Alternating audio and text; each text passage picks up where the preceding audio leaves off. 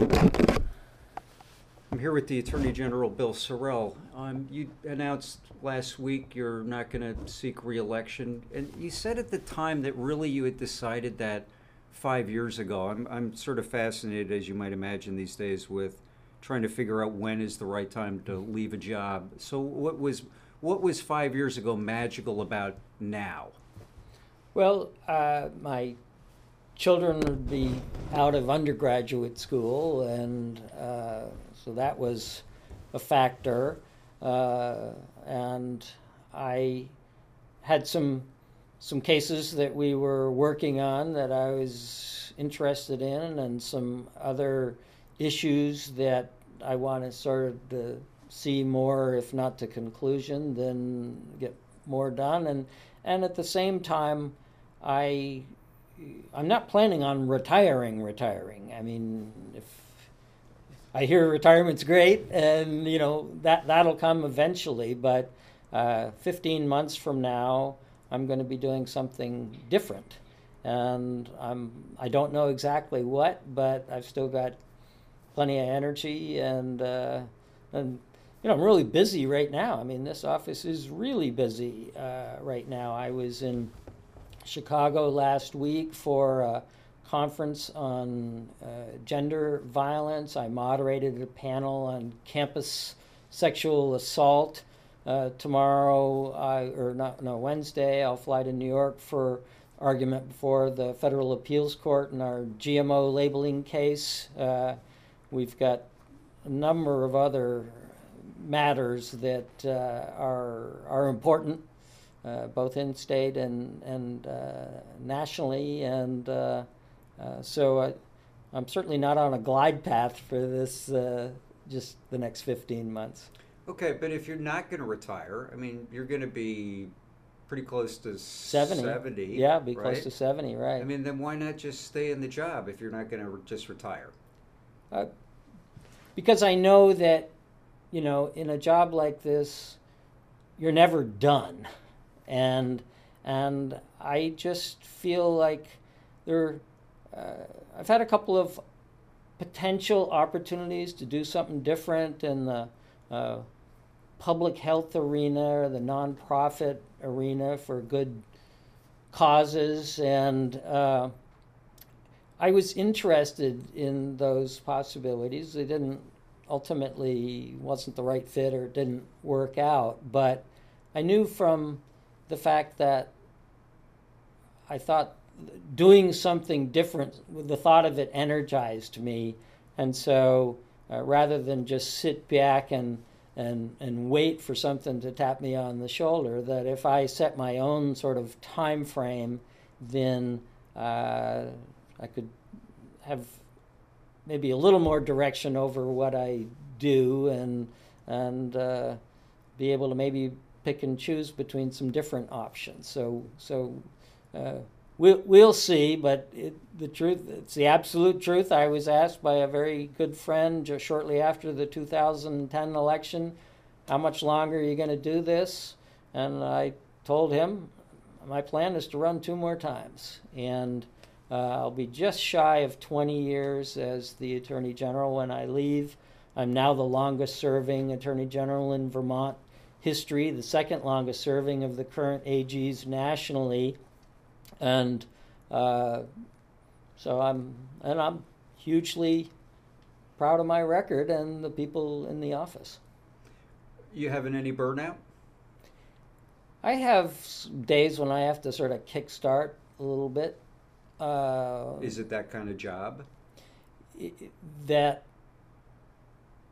this, it's kind of like an assembly line. There's so many issues that come down, and you have to pick and choose which, the office is going to engage in, and then which I personally am going to engage in. And sometimes the various issues, whether it's in the drug addiction arena and the child protection arena, defending the state in any number of ways, whatever,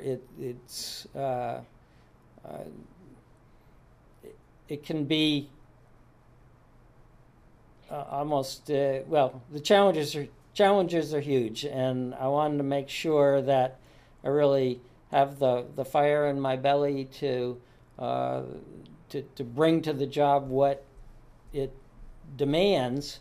And as I started thinking that, the thought of running again and winning again,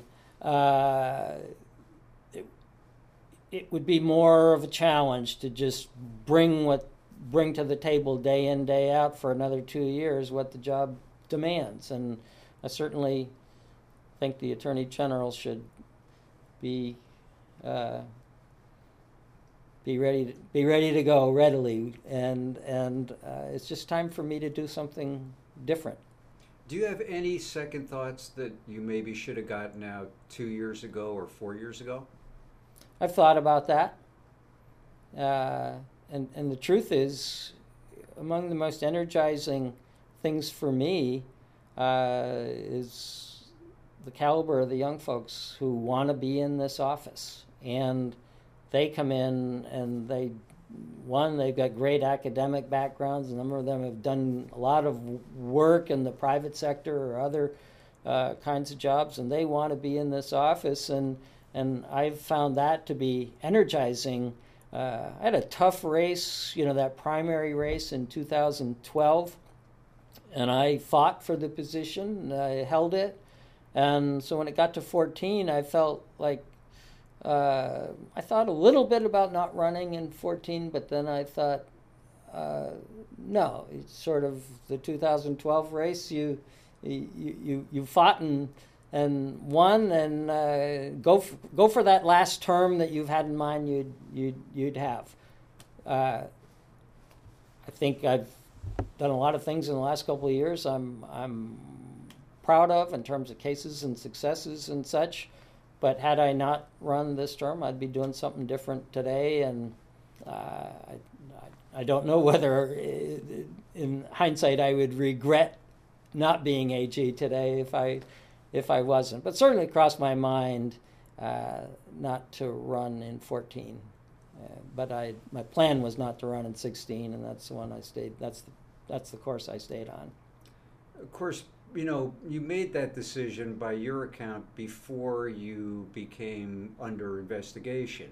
Oh, the investigations had nothing whatsoever to do with my decision. If, let's put it this way, if tomorrow, as I expect to be cleared, that I haven't violated the law, taken bribes and all of that stuff, if tomorrow I'm cleared and everyone who has either announced a run for next year or contemplating a run for AG next year decided to do something different, and I was guaranteed if I ran re-election next year, I would not be doing it. And I just have to repeat these last 4 months or whatever with this, the vice chair of the Republican Party and these allegations of all of this wrongdoing I supposedly am responsible for. I'm not going to pretend it's fun. It's not. But the fact of the allegations, the fact of the investigation, whatever, played no part whatsoever in my decision. If anything, might have been a little reinforcing, but it was. I told any number of people close to me in my family and others in 14 that was it for me. Did you think at all about running, though, because you were under investigation and not wanting to? That would have been the wrong reason to do it. That would have been a totally wrong reason to run, just because, I don't know, resentment about the investigation or whatever. That would have just been, if I had made a decision to run on that basis, it just would have been a big mistake on my part and not doing justice to the job itself. I've been running for the wrong reason, and so.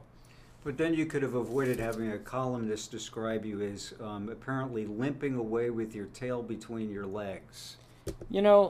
I haven't read that column. I assume I know who wrote the column. I haven't read anything he's written in the last, this calendar year, well before he started teeing off on me.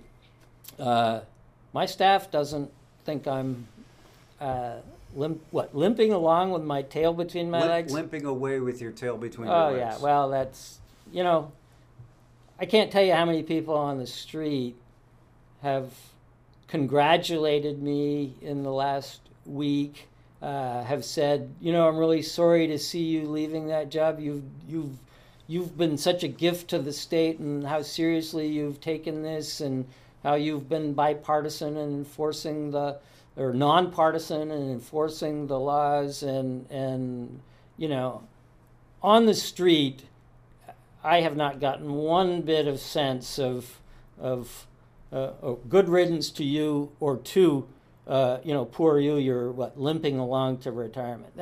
Okay, but would anybody ever tell you that? I mean, really?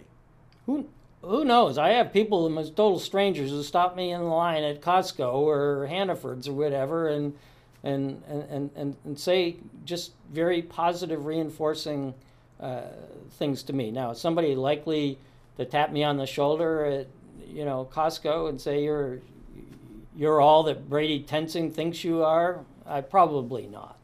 I understand that, but I haven't gotten the sense. Well, one, I'm not limping with my tail between my legs, and if some would-be columnist is of the view that I am, free country, he's entitled to his view, I'm entitled to mine. Do you really view this as purely coming from Brady Tensing? Because there has been, Paul Heinz has done some investigative pieces, following your record, looking at some of the things that you've done. Like what? Well, I mean, he's looked at the MBTE case. He's looked at whether or not you... This is a case, the MTBE case is a case that we've been interested in for years. And we talked with the Secretary of Natural Resources, or the Agency of Natural Resources, during a prior governor's administration about our interest in the case. That other New Hampshire had a case, some other nationwide cases, and that Agency of Natural Resources was not interested. But New Hampshire got a huge judgment in its case. There have been some good decisions by the federal judge in what's called the multi-district litigation, and we have been continuing to follow it. When I went and met with the Agency of Natural Resources folks, I said, the current Agency of Natural Resources folks, do you have any interest in considering an MTBE case for groundwater contamination? We've been following this for a while. There have been some good decisions. But if you're not interested in the litigation, we're not filing anything. And this Secretary of Natural Resources, the then Commissioner of Environmental Protection, very, very interested in the case. And that's why we're in this case right now, because we have support, and A&R folks, DEC folks have to do all the records analysis and such, and so this wasn't something that came up because I got some campaign contributions to my campaign that, oh boy, yeah, oh, you gave me a contribution to campaign, I'm going to file a lawsuit that you want me to file. No, that's not the way this happened. So, but that's, I think, the concern. The timeline is you meet with representatives of this law firm, you decide to file the case, they're going to financially benefit off of it, and then you get a campaign contribution. No, it wasn't the time, and they gave me a campaign contribution before they talked to me about the possible lawsuit, and the fact that was one firm of 4 that are retained under a contingency fee arrangement with the state, where they don't get a dime unless there's a recovery. The other firms, the Boston firm, the Powah firm, and a New York firm, I don't even know the name of it, gave me no campaign contributions. It was recommended to me that they be retained also to represent the state, and I said fine. And that review was by some of my staff and Agency of Natural Resources staff, who interviewed all the law firms and made the recommendation to me, this is what we go with. I played no part in that decision other than okaying the recommendation to me. Talk to me about there was discussion about whether or not you filed things correctly in campaign expenditure forms, which, for you is important to do. I am so glad you asked me that question. The allegation is that you reimbursed yourself for expenses. Reimbursed myself and others. That wasn't made clear. That in the little box on the form, what was written down was reimbursement. Well, you want to go back, publicly available records, anybody can do it online or going to the Secretary of State's office. Go back to the 2010, 12, and 14 races. And what you'll find, among other things, Brian Doobie's campaign, and I'm picking on him because I don't think he violated the law. He had just under, I think, $15,000 in, quote, reimbursements in his, that's all that he was the description. Then Governor Douglas, before he decided not to run, had reimbursements, I forget the amount. Matt Dunn, one of the gubernatorial candidates in 2010, over $15,000 in, quote, reimbursements. Just that's all. Susan Bartlett. Deb Markowitz, a candidate for governor in 2010, and the then Secretary of State. She had a couple. And then if you want to look at 12 and 14, I think you'll see Phil Scott with some thousands of dollars of, quote, reimbursement, Peter Shumlin, and others. And so this wasn't just Bill Sorrell violating, trying to hide what the reimbursements were for. There are tens of thousands of dollars of candidate filings in the 10, 12, and 14 elections that have done exactly that. And that columnist, the tail between the legs columnist that you said that I'm walking around with a tail between my legs, I was told out of the Secretary of State's office that he was advised that before he wrote anything that appeared in the paper, that other campaigns have done the same thing. And he showed no apparent interest in looking at what other campaigns have done. So I've followed the law. The payments were reimbursements. That's what they were. I drove to St. Albans and back, 28 miles one way, 56 miles mileage time, whatever the per mile is. I kept a log of all that stuff, and it got to be November, and I had X $100 in mileage reimbursement for going to this campaign event or another, meals, all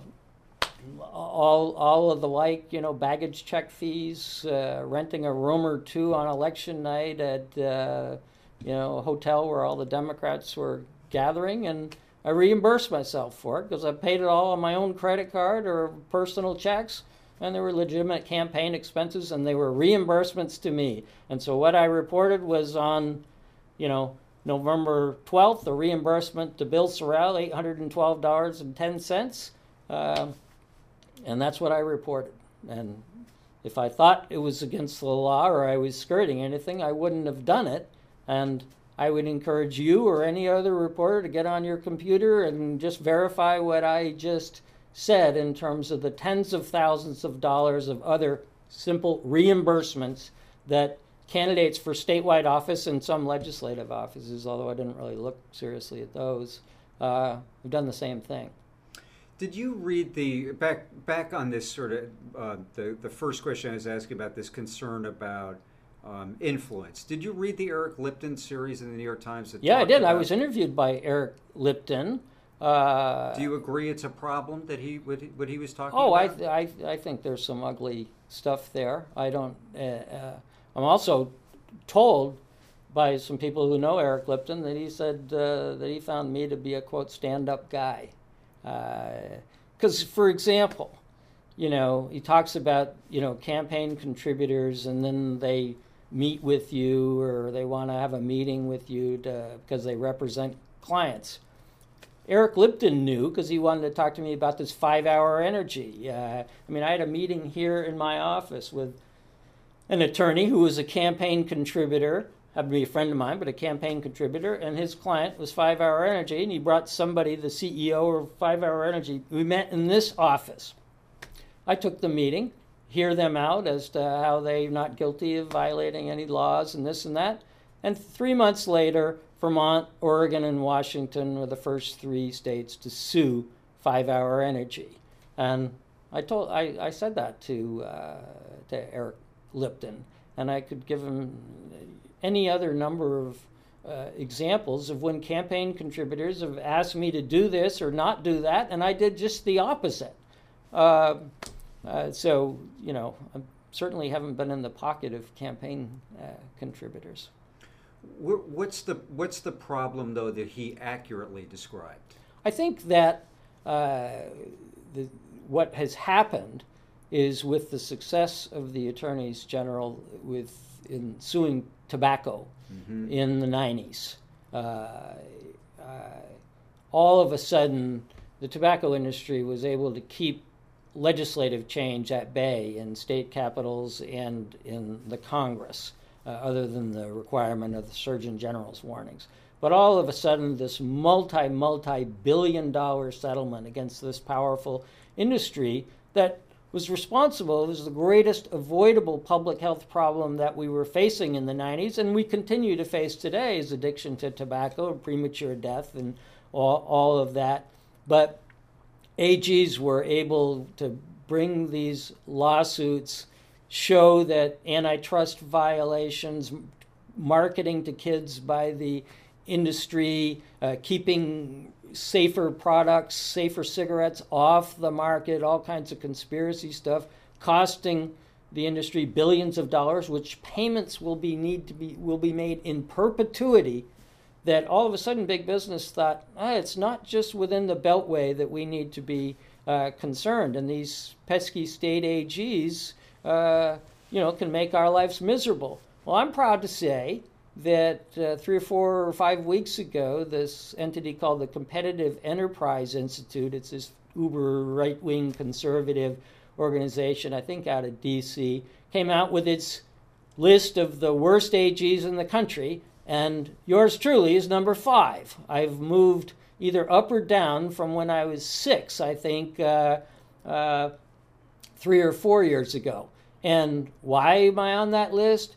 Because I'm unfair to big business. I was very active in the tobacco litigation. I've been active in prosecuting enforcement actions against big pharmaceutical companies for any number of issues. I don't know whether they were upset at me for the several $100 million Vermont being the lead state against the big wireless carriers for alleged cramming or unauthorized charges on cell phone bills in the last year or two. I don't know whether they're pointing to that one too. But, there's a reason why the Vermont Medical Society named me Citizen of the Year a couple of years ago, and it's for standing up against powerful interests. And so if that makes me the 5th worst AG in the country, it's a badge of honor for me, and I'm proud of it. Do you think people are going to buy it that you're leaving while you're under investigation and that has nothing to do with anything? Well, I hope they do because it's the truth. But if they choose not to and they think that that the investigation plays any part of it, all I can say is that it doesn't. And as I said, I told any number of people close to me 2 years ago, or 2014, after the 14 race, that was it. And that was well before there was even a thought of an investigation. And so it's just plays no part. And I expect to be cleared because I'm not guilty of taking bribes or wire fraud or some of the other stuff. Obviously, the filings on the reimbursements. If I'm guilty of anything, there are 10 other candidates or whatever who have done the same thing, and some of them are candidates for high elective office for next year. I expect to be cleared, but I made my decision on the timing of not running next year well before the investigation, or there was even a thought of an investigation. Are you entirely comfortable with this practice that you and others engaged in, where people put you up at these nice places, have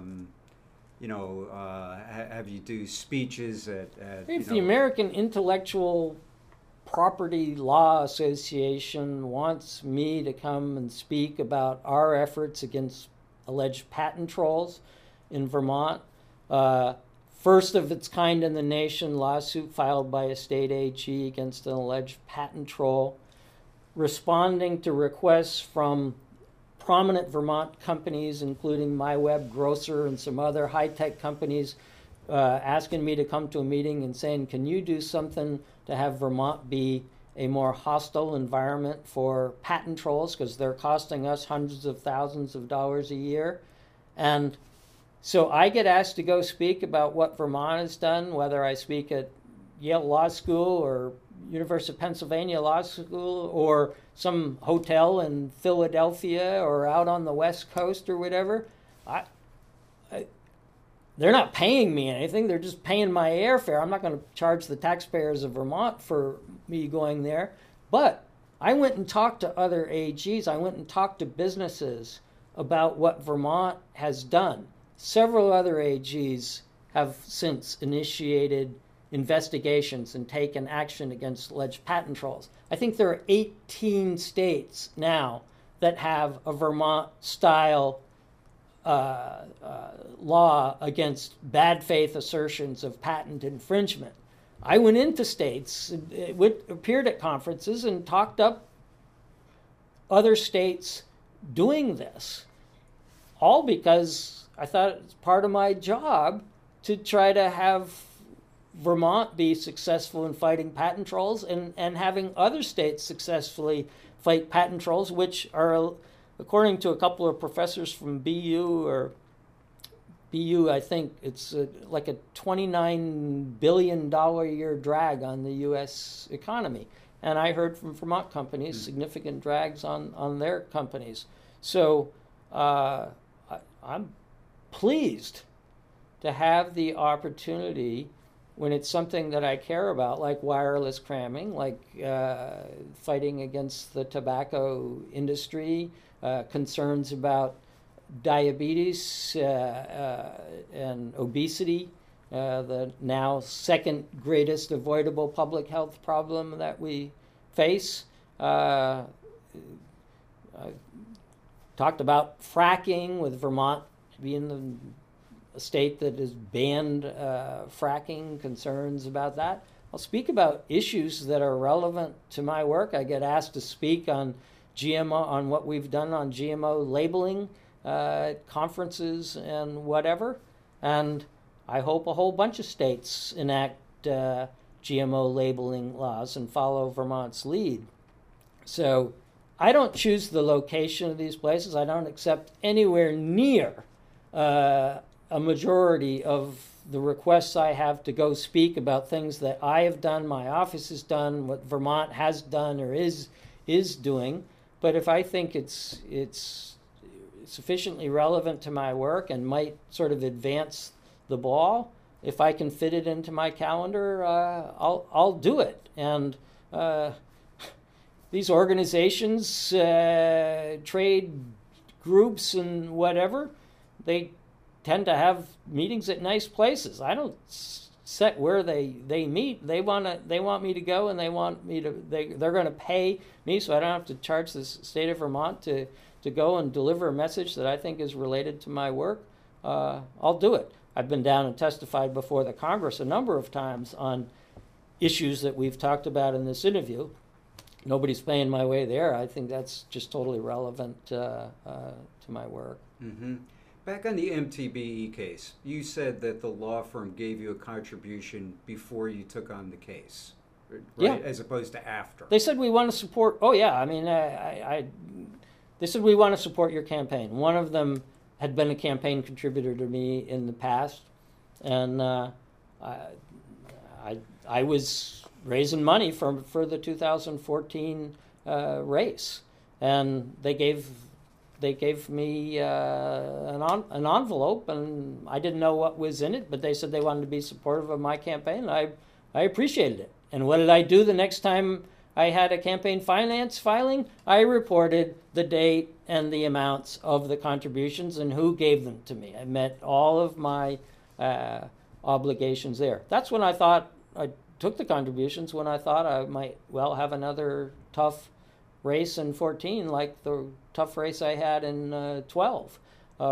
So, you know, that same journalist who says I've got, my tail between my legs, you know, he called me in the 12 race to say, how come you're not raising more money? Is this a sign that you have you're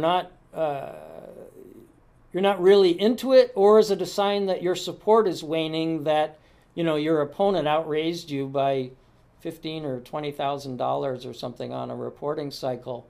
And so when he called me about these other contributions, I said, didn't you criticize me in the past for not raising enough money, and now you're being critical of me for raising money?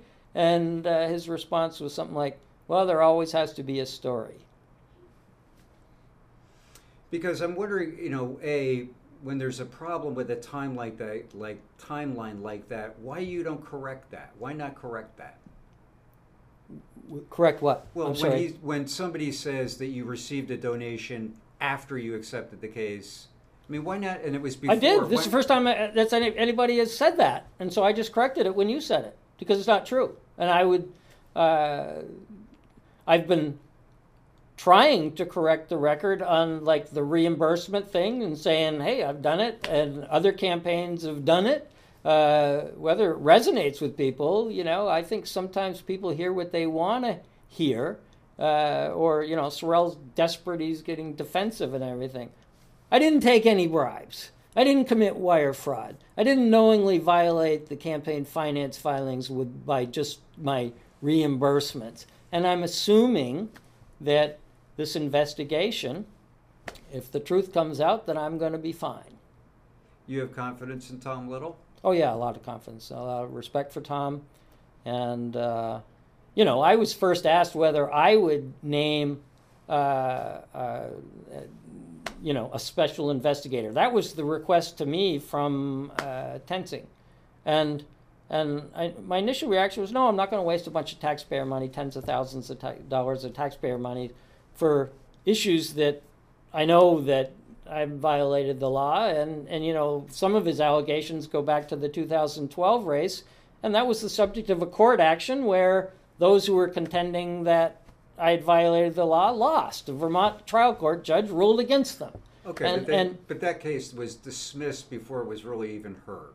Well, they had a hearing. They had the plaintiffs had an opportunity to present evidence. They just had suspicions. They didn't have any evidence. And so they had their day in court. I didn't put their case together. When the court judge said, what do you got for evidence? And they kind of said, all we've got is this. And the judge ruled against them. Not my fault. But so the idea initially was, no, I'm not going to waste a bunch of taxpayers' money to do this investigation. But then I realized that this thing wasn't going to go away. And so I said, okay, I will name someone. Oh, you can't name someone. You'd name someone who's biased in your favor. It has to be, you know, so you can't do what we asked you to do. So then the governor said he should appoint somebody, and I said, yes, absolutely fine. I just want this thing to be cleared up. And there were a bunch of names that went around, and Tom Little's name is he's guy, Republican, but somebody for whom I have a lot of respect, and I've cooperated fully with his requests to me, and if he asks for more, I'll give him more. But I'm certainly looking forward to this thing getting over. And the other thing, I've testified publicly about this idea of whether there should be an ethics commission or whatever. And I said, I hope you, the legislature, do create some sort of filter body in at least the campaign finance arena to decide what cases should be investigated. And that the most thankless task that I have confronted in 18 and a half years as Attorney General is the campaign finance arena, because I've taken my oath very seriously not to, reward my friends and just punish my enemies and be partisan. So I've sued Republican Governors Association, Democratic Governors Association, progressive candidate, tried to be even-handed, and everybody dislikes you. You're being partisan. Those from other parties you're doing this for partisan reasons. And then there are those in my own party who go, why are you picking on us? You're not a true Democrat. It's really very thankless. So I hope that this ethics commission or filtration entity will take a look at allegations of violations of campaign finance laws in the future and be the first filter, and maybe then turn it over to my office or others to investigate, or some other mechanism, whatever, but get it at least initially off the plate of the Attorney General and the state's attorneys, because they have equal authority to the Attorney General in this arena. They don't usually get involved in campaign finance stuff, and the reality is a lot of the allegations of violations of campaign finance come in the last month before an election, and it's just, I think, strategy of trying to score some points late in an election cycle. Do you have second thoughts about the Dean Quarren case? No. Filing that? No, not at all. People say you lost a lot of support out there when you did that. You don't have second thoughts about doing that? No. And here's what I did. There was the Quarren campaign was warned, as was the Democratic Party, warned repeatedly about the issue of not being able to coordinate expenditures, contributions and expenditures, because he was a publicly financed candidate. He got $180-something thousand in taxpayer money. And, there was a, in my view, a very real mistake that was made when there was this alleged coordination on this email that went to 18,000 folks on the Democratic Party email list. Unfortunately, under the statute, any unexpended public funds as of the date of a violation of taking a contribution is owed back to the state. That's a law our legislature passed, and we looked back at the legislative history, and they wanted to be really serious and have a real penalty for those who take public financing and then raise more money or accept more contributions. And, much was made of the fact of this harsh $52,000 penalty for something that was an email that was worth a few $100. I understand, but we saw no flexibility under the statute. So what if I just said to Dean Quarren or some other candidate, well, you violated the law, but we're not going to do anything about it? Well, then what do I do the next time when I do enforce against someone? And they say, why didn't you do it against John Doe or Dean Quarren? So what I did is I brought the case, but then I went to the legislature and said, I really would like you to change the penalty for the kind of violation that's in the Quarren case, to give me, a prosecutor, more flexibility to let the punishment fit the crime. And what did the legislature do? It did exactly that. And so, and what the legislature did is arguably has retroactive application to the Corrin campaign and any other violations in this past cycle. So had I not brought the case, I don't think the legislature would have listened to me if I came in and said, you really got to change the penalty on this and that. They were going on ho-hum. The fact that there was a pending case that people thought, boy, that's a harsh penalty for what looks like this conduct, I think that's what moved the agenda to change the law. And I had some other statewide folks say to me, can't you just renegotiate a different penalty? And we did a bunch of research on it and found that we felt that we couldn't. Why could you do that with the Democratic Party? Or didn't you reach a settlement with them, or was but they weren't applied. They weren't subject to the law on the public financing. They just violated the law by making a contribution that they didn't report. So you didn't have that same flexibility. No, I had all the flexibility with the Democratic Party that I did not have with Dean Corrin, the way the laws are written. But now, as a result of my kind of pushing this or requesting the legislature to make the change, they've made it. And now I and states' attorneys and AGs in the future will have much more flexibility to let the punishment fit the crime if and when another publicly financed candidate violates restrictions under the law. Go back here. You said to me this law firm that you were talking about. Well, answer me this. Even if you had taken the contribution before you filed the case, isn't that just as bad as taking money after a case? No, because here's what I did. I didn't agree to take the case. They said, we're doing these cases nationwide. We'd like to come to Vermont and talk to you about MTBE. And I said, we'll see.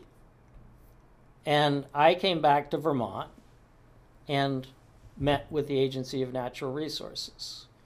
And we told them how we've been interested in MTBE for several years and that we had talked with A&R under a previous administration with interest in the case, and we're told, no, we're not interested.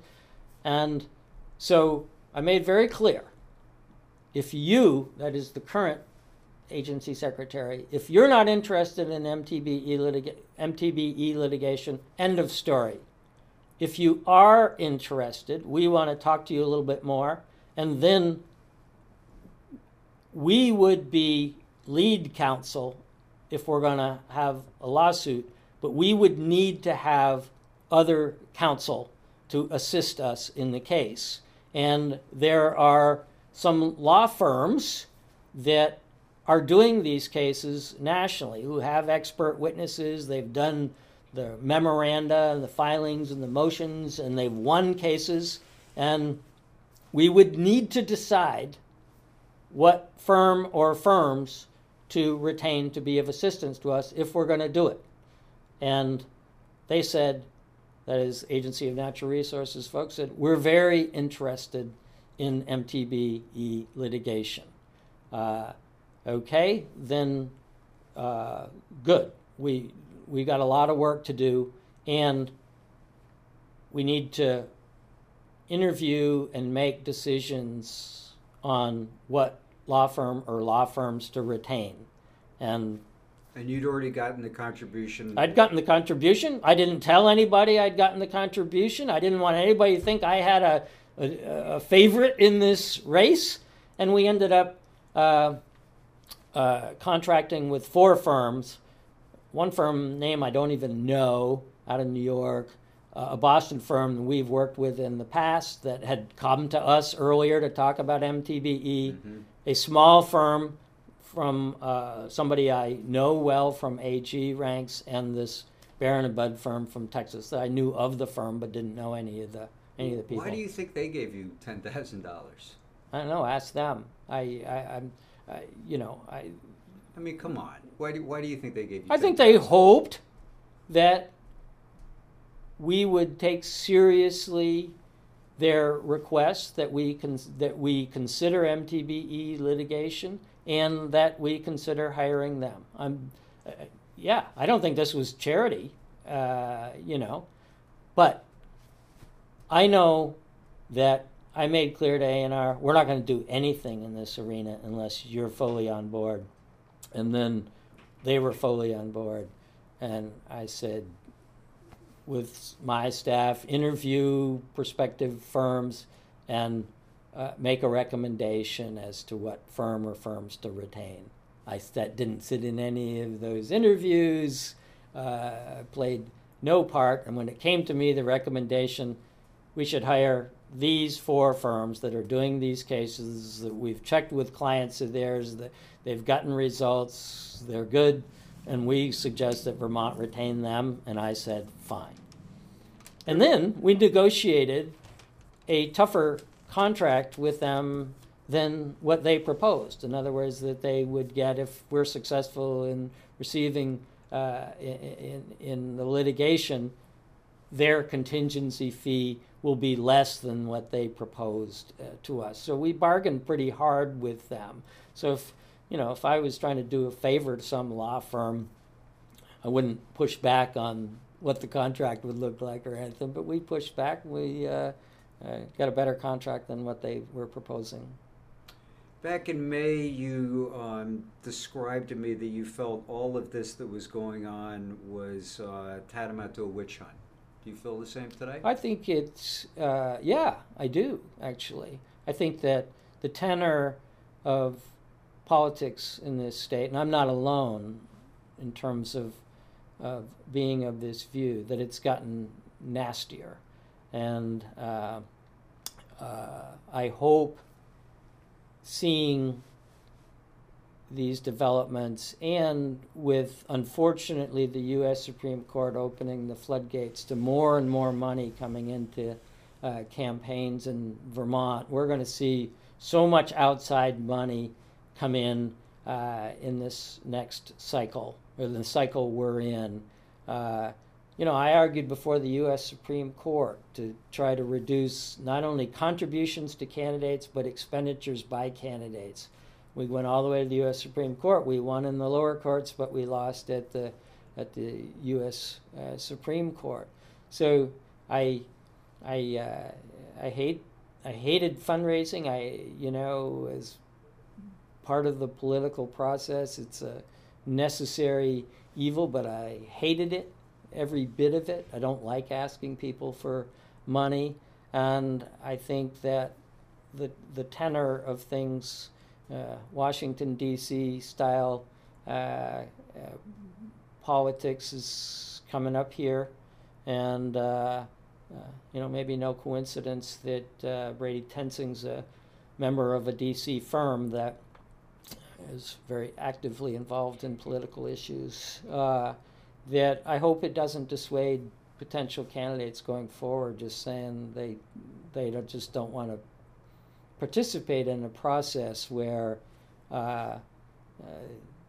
you're accused of all kinds of crimes and whatever, I think for partisan political reasons. Okay, but if you were asked to look at a case where somebody had received a contribution and taken an action, whether it's before or after, I mean, you have to admit that that's something I think, sure, raises questions and fairly raises questions. Yeah, and the reality is what we have always done in the campaign finance arena is the first thing we do is we ask the candidate who is complained against, how do you respond to these allegations? And if a state's attorney said, okay, Bill, I've got this, and how do you respond to the allegation that you took a bribe? I would tell them the story that I told you. And then they can go, if they want, and speak to Commissioner Mears, then Commissioner Mears, Secretary Markowitz, my staff, and confirm that what I've said is exactly the truth. And then not have it be done in a public way? Is that what you're saying, that it should be? No, the question is whether a detailed investigation is warranted, or can you do something that's 2 inches deep as opposed to 2 miles deep and get satisfied that we don't need to look further. There is no smoking gun there, Mm-hmm. and so Sort of figure out if there's a prima facie case. yeah, to begin with. exactly. And Because you know and I know that even if you get cleared on this, there's you've going to got- be those who are going to think, oh well, Sorrell was in the pocket of whatever or something like that. I mean, and in this business, you never have 100% of the people on your side, never, and when you're the chief law enforcement officer of the state, you make a lot of decisions. People can love you for your first 9 cases that you do, and they don't like what you did on the 10th, and that's the one they remember. And over 18 and a half years, you make some enemies. And I have some political enemies. Trust me. They've contributed to campaigns against me. And because of consumer protection matters, antitrust matters, and other things that we've done. You make some powerful enemies when you go against powerful concerns. The fact that I'm supposedly the 5th worst AG in the country is because I've been mean to large corporate interests or wealthy interests, that I haven't been in their pocket. And when you fight against the big boys, you expect some blowback.